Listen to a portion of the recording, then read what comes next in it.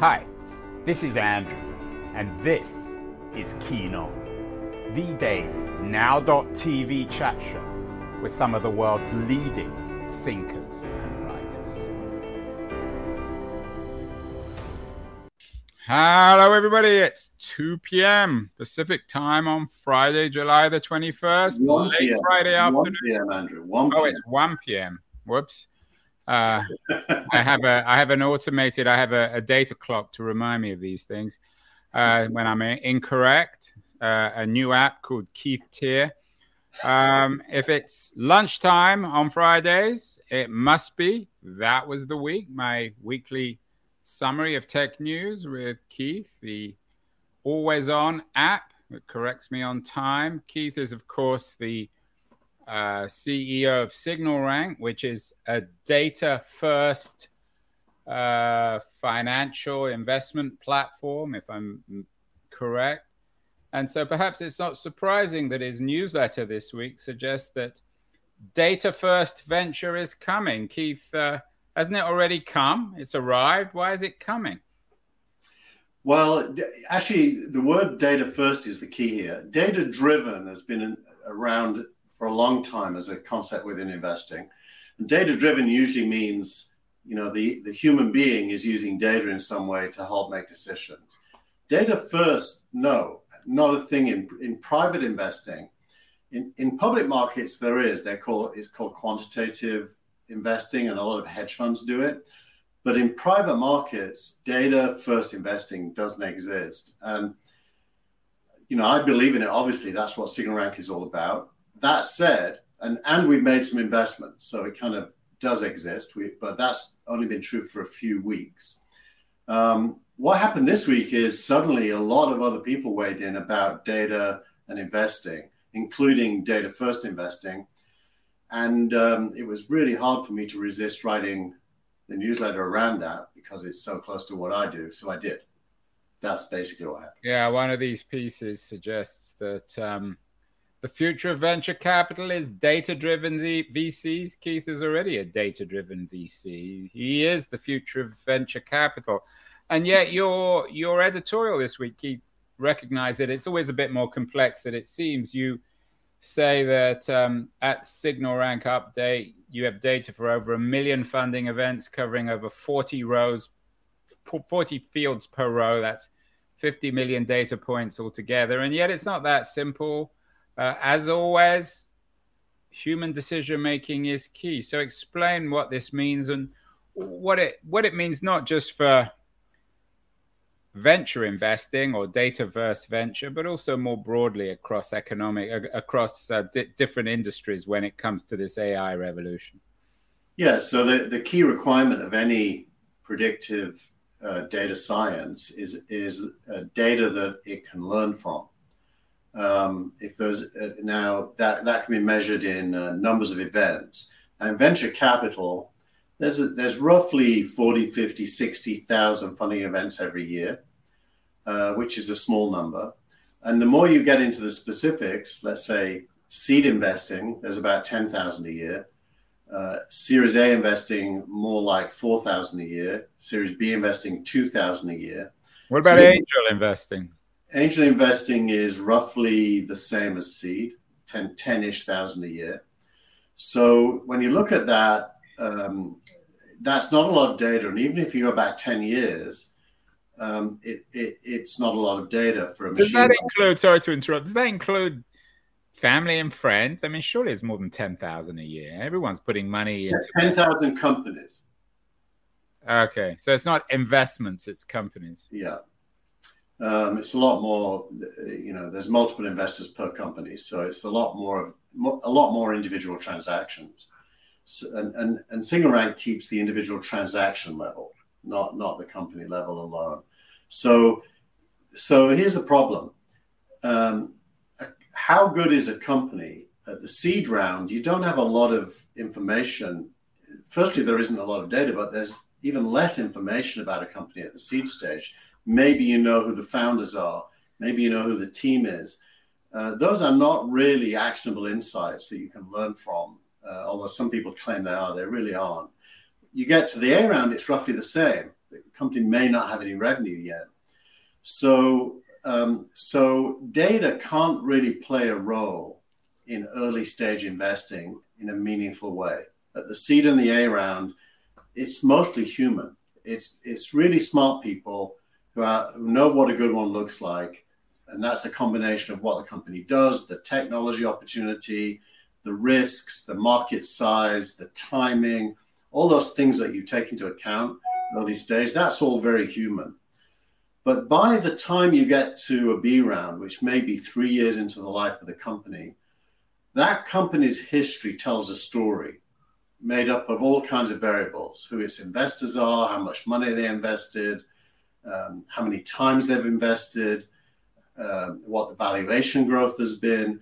And you've got real data that you can learn from. And if you take several years of that, you can train a model in what the patterns are that lead to a good outcome. And that's really what Signal Rank does. And that's more and more happening in venture capital, to the point where I think data will be 100% able to allocate to Series B, C, and D rounds right now. But that's your pitch for Signal Rank. But now it's growing beyond Signal Rank. There's a lot more people saying the same thing. We all have very different approaches to the meaning of the word signal and what the predictive outcomes are. For example, we predict the multiple of invested capital at the 5-year mark. That's our target. So in data science, you need to have a target. The machine has to have a target. We say, okay, tell us what you think the multiple of the money invested at the Series B will be 5 years from now. And we need that to be at least 6 times. Okay, so how does this play out in other areas? So, for example, why couldn't you have a Signal Rank style company for HR, where everyone's work, everyone's jobs become datafied, so that when an employer decides whether or not they want to hire someone, they can run the numbers? Well, I think where you're thinking about human beings, hiring individuals, and it's the same for individual investments, by the way. You can't really use data if you want it to be accurate for a single event. Even at Signal Rank, unless we make 6 investments, it's pretty random what the outcome will be. So when you're hiring one person for one job. It's almost impossible to use data and expect to be so right. In a way, you're replicating the VC model, where they know that if they make 10 investments, they'll do well if 2 of them are home runs, or 1 of them's a home run and a couple of them are doubles. A little bit different, because what most VCs do way worse than 1 in 10. But let's assume 1 in 10 is normal. What we do is we're kind of cutting across the VC funds, and we're looking for the 1 or 2 out of the 10. So we're already scoring into that top 5 to 10% of their investments. So when we make an investment, we're avoiding the 9 that don't make it. But ultimately, you're still predicating the value of what you're doing on recognizing smart investors. I mean, later we're going to talk about Sequoia. There are certain VCs, we're going to talk about Fred Wilson. There are certain VCs that just, for one reason or other, pick out winners endlessly. Yeah, well, that is what we learn from. So if you look at the table I put in the editorial, I only put the top 20 seed investors just to protect our data. But we basically learn from the best investors. And I mean that in the plural. We don't learn from an individual investor. We learn from thousands of investors who are doing seed and A round investing, and we score them based on co-investing with each other and the outcomes that produces. That's something we call round score. And we can replicate round score, having learned what it looks like from decisions that we take today that have yet to pan out. But ultimately, your algorithm is also your version, your view of what to value. You could quite easily have competitors to Signal Rank doing exactly the same thing, who just build different kinds of algorithms. Yeah, so that's part of the what I say in the editorial is in the future, allocators are going to pick the best algorithms to invest in, not the best funds. And then there may be a correlation, but if you're allocating to, let's say, Series B, C, and D investing, your question won't be how good an individual investor is doing, because increasingly that won't be relevant. It will be how good is the model they're using to select the companies that are their targets. And then secondly, can they get into them? And that's the human bit, by the way. Data can't help you with getting into them, but it can help you with selection. You could have meta sort of versions of signal rank where you have an algorithm analyzing companies like signal rank and determining which is better than the other. You, of course, appropriately enough, you create a machine learning image. We joked earlier, we were talking earlier before we went live, you think these kinds of AI created images will undermine graphic designers. But I actually, for people who are listening, it's an image of a fake person, a fake young woman in dark glasses with all sorts of electronics in her hair and her head. I wonder whether actually this revalues the graphic designer, because the more images like this we see, the less valuable they become. That's true. Yeah, great design will always be great design, and you can't. And won't the same also, Keith, become true for venture capital as everything gets more and more automated and data driven? What you call data first. The real value of intuitive fellows like Fred Wilson, who you have a piece from this week, will only be compounded. More and more people will want to know Fred Wilson's wisdom, which can't be replicated by an algorithm. What does Fred say this week? You quote him on how this ends, part 3 on the VC downturn. What's his argument? He's arguing that we may have reached the bottom in the public markets, and he quite rightly understands that investing is a continuum. The public markets, before the public markets, there's late stage investing, and before late stage investing, there's mid stage investing and seed investing. And he makes the point that there's a delay always that starts with the public markets. When it goes down, a year later, venture's gone down. When it stops going down, and year to date, tech is very up in the public markets, a year later, venture is back. And the reason it's up is because all the big companies are doing well. I have some interesting pieces on all of them. Apple is developing its own chat GPT style bot. Microsoft is developing what's called vector search and voice cloning. It seems as like this AI boom is slightly different from previous ones, where it's the big companies that are leading the pack. Yeah, absolutely. Because it's so expensive to do. I mean, it sometimes takes billions of dollars of computational power to train a model on something complex like voice cloning. And so startups can't do it. What startups can do is open source stuff. And there's a lot of that happening. Like this week, Facebook open sourced is called Lambda 2, which is its large language model, as a way of giving it to the community so people can play with it. So Facebook, let's be frank, Facebook never gives anything away. There's probably no altruism there. I'm sure that they have some reason for doing it. Yeah, there's lots of theories. The best theory I've read is that they want to hire engineers that learn how to use Lambda. So do you think that eventually there'll be startups providing these services, Amazon Web Services style products, where this stuff will become more accessible and affordable to startups? I think what's going to happen is the ability to train on smaller models that require less computational power will emerge. And secondly, once the models are trained, they can run on smartphones. You don't have to run them in the cloud. And so intelligence will increasingly be pushed to the edge. For example, if I want to code in Python, I can now do it on my iPhone as long as I can type into it and so on. So I think you're going to have competing trends, and they're all going to exist. There's going to be huge models that need a lot of money. There's going to be smaller models that are very specialist that need less money. And then the trained models are going to get embedded in applications at the edge of the network where anyone can use them.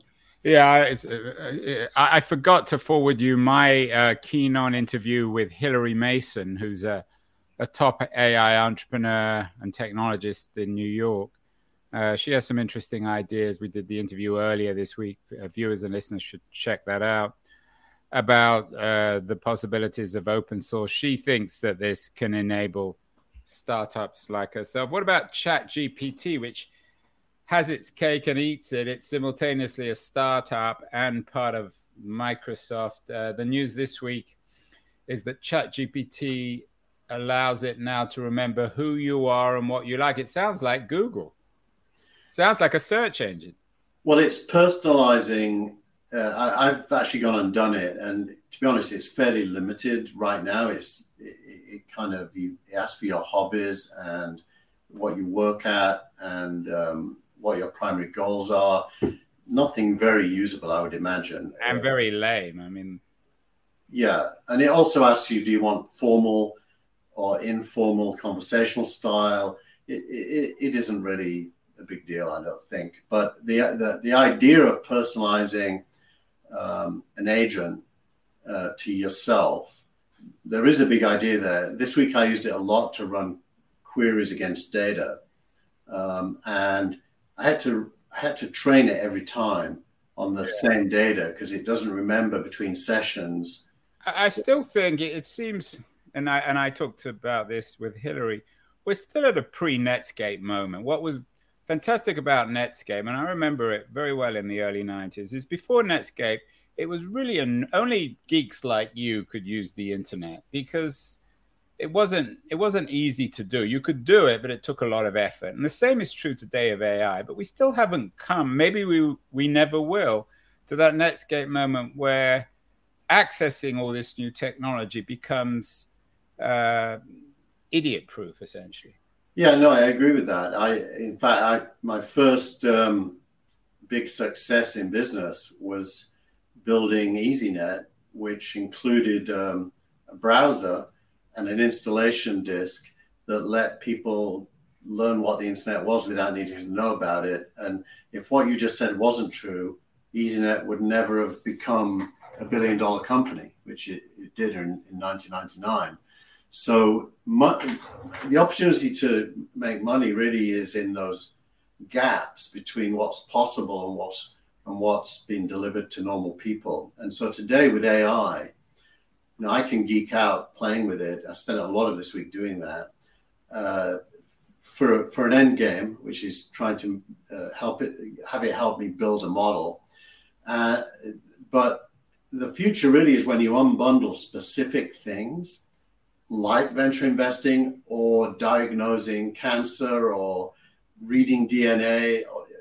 When you unbundle specific things and make them usable, either by businesses or by consumers or both, that's where the real value is. So the job really is to jump ahead of where we are today and imagine products that will be helping humans do hard things that are of enormous value.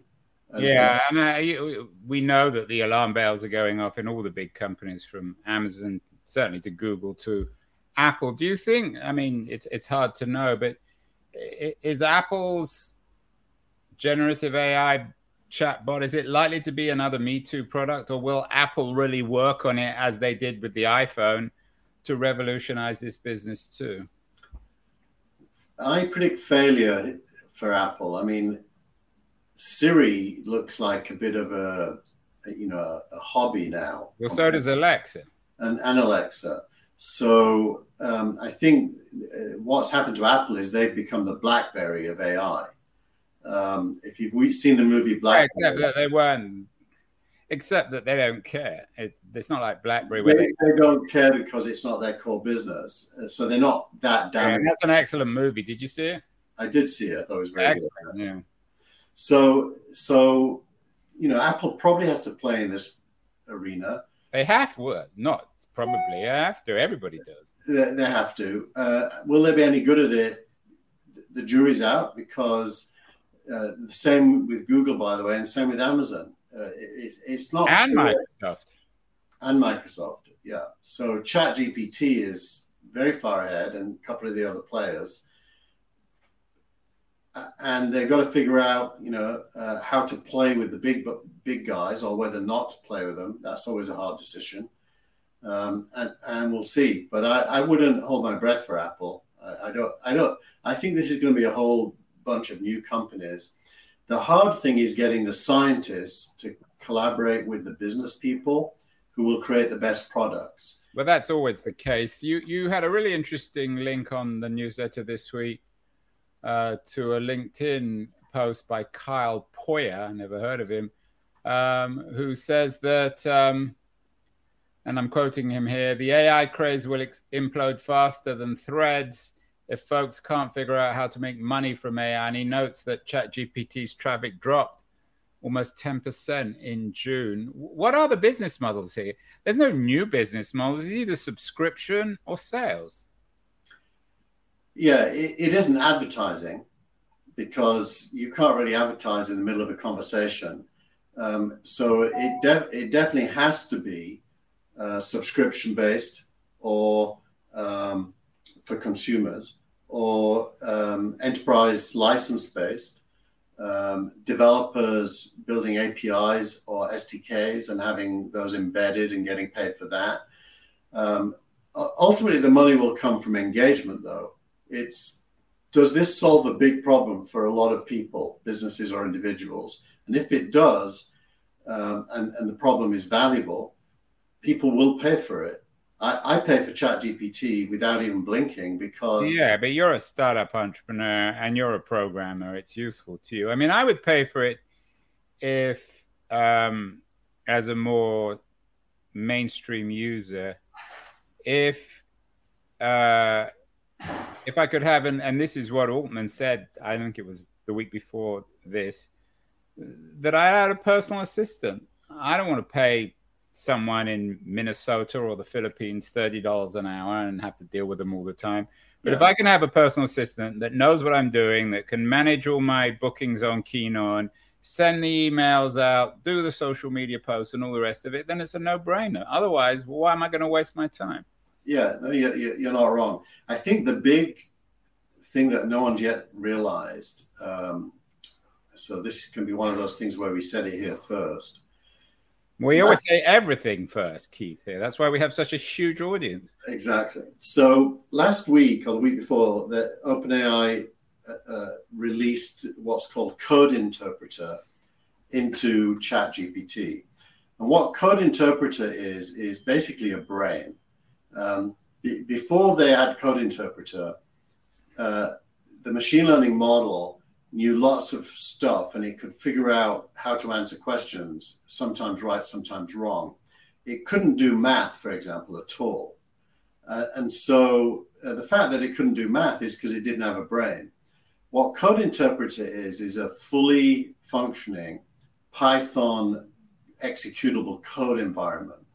So now when you say to it, what's the square root of 27? It gets it exactly right, because Code Interpreter can write code and tell you the answer.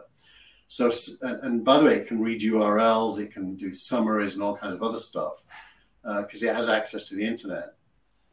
So Code Interpreter is really a massive, massive upgrade. We're getting a brain. That's sales talk, I mean, it's still going to take a while. I mean, how many, realistically, and leaving aside the concreteness of a Netscape moment, are we talking 2 years, 5 years, 10 years? What do you think? I don't think it's going to be like that. It's going to be closer to the internet than it is to a single app like Netscape.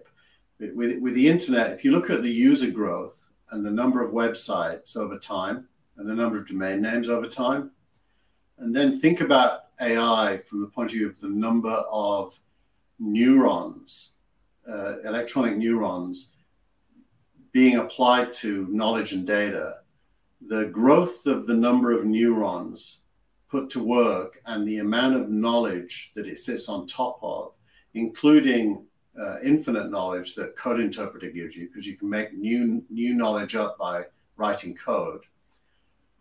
I think the real measure is how much of what we see, read, hear, act on is produced by computers is going to go from 0% to eventually probably 70, 80%. Right, and we have the legal, and we've talked about this before, and we will talk many times about it in the future, the legal dimension here, what their rights are. It's a really interesting and important conversation. Speaking of Meta, I noted that they're not the friendliest of organization. They've unfriended the news industry. I didn't know they were ever friends with it. What has Meta been up to when, in terms of undermining journalism, it's already done enough damage? Well, look, the most interesting thing about this is that Meta has decided, based on user feedback, that people don't want formal news from formal news organizations. They're much more interested in what their friends' opinions are about things. And so people are saying they want to engage with other people around topics of interest and not have formal news. So that really is defining a social network as being different to a media platform. And I think probably their stats are right, that is true. Because, for example, when I go on Facebook, I don't go there to read the New York Times, but I do read the New York Times, just not on Facebook.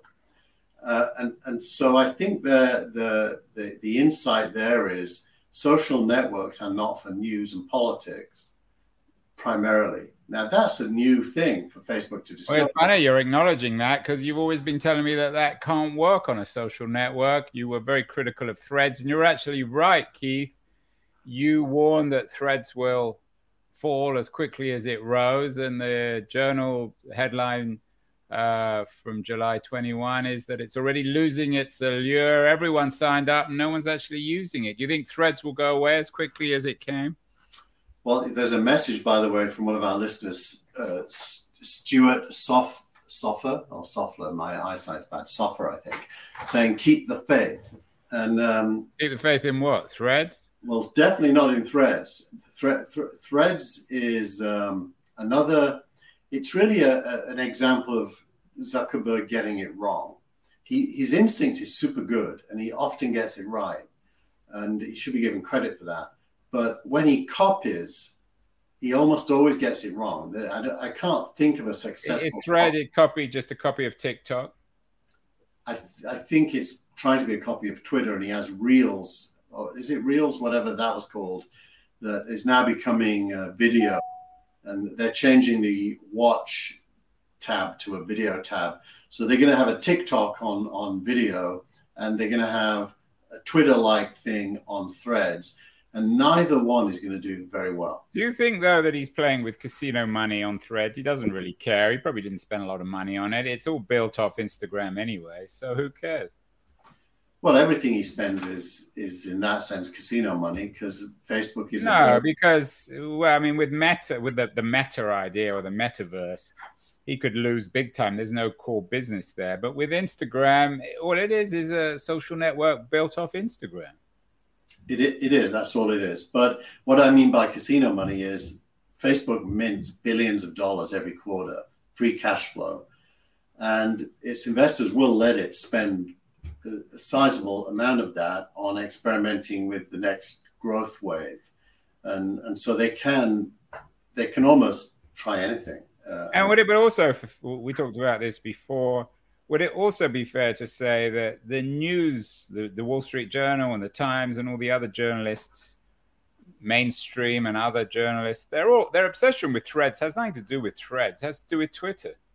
So the interest, the story here is not the rise of Threads, it's the collapse of Twitter and many people's hatred or ambivalence about Musk. Well, I agree with the second part of your sentence, but not the first. I don't think Twitter is collapsing. I think Twitter. I didn't say that. I just said that because you're in the Musk camp, but I'm saying the perception or the hope that it collapses. Yeah. So I think hatred of Elon Musk is the key driver, and it's It's interesting. I mean, why do people hate Musk? They really hate him because he's not prepared to cancel right-wing views. That's about it. That's the only reason they hate him. I'm canceling you on this. Too boring. Let's move on to Startup of the Week. Sequoia, of all places, one of the blue chip venture firms, Keith. What has Sequoia been doing? They're shaking themselves up. The end of Mike Moritz, one of the most legendary of investors, the guy who put money first into Yahoo and Google and many other companies. Yes, so it's a generational shift driven by some short-term catalysts. I don't think the short-term catalysts really are enough of a story to explain all this. They've lost two of their crypto investors. That probably is driven by their FTX investment and the catastrophe about that. And Sam I mean, maybe for next week, Sam Bankman-Fried is I mean, he always looked like the creepiest of guys, but the news this week makes him sound even creepier. It's astonishing. The one about buying an island. Well, that's his brother buying an island, but now the headlines today is he's undermining this partner he had, a partner girlfriend. So he really is a nasty piece of work. But that's another week, another story. One of our readers is asking, what's this about? So my advice is to go to thatwastheweek.substack.com and look at a couple of past episodes, and then you'll figure it out. You can't really answer that yet. But yeah, no, I think Moritz left a long time ago, honestly. So that is just news catching up with fact in that case. But I do think the primary narrative, which is that Roelof Botha is stamping his authority on the next version of Sequoia, that's accurate. And he's had some bad press recently. Is he doing a bit better? I know he's a personal friend of yours. I mean, he's a friend in the Silicon Valley sense that we know each other, and I certainly respect him, and I like him as well as a person. But I wouldn't say we're friends. He's a former chief financial officer who's had a long history now of working in venture, that is now the boss. So the bar's raised, and his skill set, to be honest, is still growing. He's not a finished product. So this is his chance to shine, and we'll only really know 5 years from now, maybe 10 years from now, how well he did. Any chance in 5 years Keith Signal Rank will have acquired Sequoia? No, not at all. But you are, in all seriousness, and this comes back to where we began, this data-first investing. Are companies like VC firms like Sequoia, are they beginning to understand this or recognize at least what you're saying? I mean, not everyone probably believes it, but is this argument beginning to filter down? I permeate? I think the venture community, especially those who invest late stage, will be the last to believe that data is going to drive investing. Certainly not lead investing. So I wouldn't hold my breath for, Vinod Khosla or Mark. Is that your way of saying they're dinosaurs? They're not dinosaurs. It's a transitional phase. They're increasingly less relevant late stage. But by the way, Sequoia is a really, really good early stage investor. Very good. One of the best, as is Andreessen. And that doesn't go away. So it's just that the game changes. That human instinct that they all are very good at. So why'd you make, I mean, you told me that both Boloff, whatever his name is not really ready yet. Moritz was already out the door. Why you make them Startup of the Week? What's the big deal? Well, because it's a startup now. Sequoia, the name, feels like continuous. But Sequoia in July 2023 is now a startup with Roelof at the head. And let's see how it does. You're not confident, though, are you? Doesn't sound it. I'd be somewhat confident. They're smart people. Somewhat. Doesn't sound very confident. What does your data model say? What happens if you ran Boloff through your thing? Roelof himself doesn't score very high early stage, but some of his colleagues do. That's the end of Boloff. I think he'll get fired by the end of the day. Finally, Keith. Tweet of the week, a particularly amusing one this week, about over spoiled tech people who take everything for granted. What's the tweet of the week? So Jason Lemkin runs SaaStr, which is the world's biggest conference for SaaS companies, and he's also an investor. And this is the story of a sales rep who a couple of years ago was making $500,000 a year and has been reduced to $350,000. You know, sales reps get paid on performance, so that's obviously because he isn't selling as much. And what shocked Lemkin is that this guy was unhappy earning $350K because he's working twice as hard as when he earned 500. That's understandable, isn't it? And he feels underpaid. Well, the whole tweet thread is the story of how out of sync with reality that whole view is. And it's worth reading the whole thread. I thought it was super funny. And one of the reasons I think it's funny is for something I'm not going to talk about, but my son just got his first job. I think he's super well paid. And, you know, the point of view of a modern young person about work and life is you know, super interesting. Let's just say that. Well, you can't start, Keith, and tease everyone. You got to tell us what you really think. Are all these kids completely spoiled, overpaid? I think there's a certain sense of entitlement and not understanding that success requires hard work. That's why you like Musk, because he lays off 80% of companies when he enters them. And you still call yourself left wing. That's a story for another week, Keith. Excellent week. The end of Roloff Boloff, or whatever his name is. Roloff Bota. Roloff Bota. What's it? Say it again. Roloff. Well, Roloff has been ruled off by Keith. That's the end of him. Maybe Keith will be appointed head of Sequoia next week. Have a great week, everyone, and we will see you all. Still one more week of July, Keith, or 2 more weeks. So hopefully by then we'll have lots of developments. Have a great week, everyone, and we'll see you next week. Bye.